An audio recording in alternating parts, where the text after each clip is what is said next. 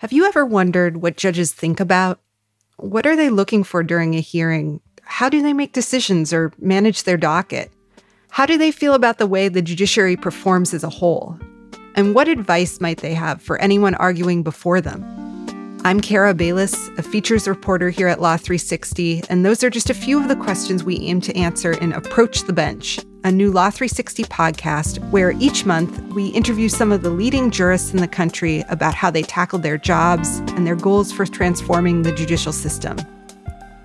Whether you're an attorney or a law student or just curious about how judging works, this monthly interview series will showcase the issues jurists face and give listeners a peek inside the chambers and the personalities of the judges who decide the law. The first season of our series, Approach the Bench, kicks off on Tuesday, August 22nd, when you can hear our conversation with New Jersey Federal District Judge Esther Salas, whose life was upended in 2020 when a gunman targeted her home and killed her only child. I always talk about my life pre-murder, post-murder. So pre-murder, I think I was a decent human being. But I think I'm a better person post-murder.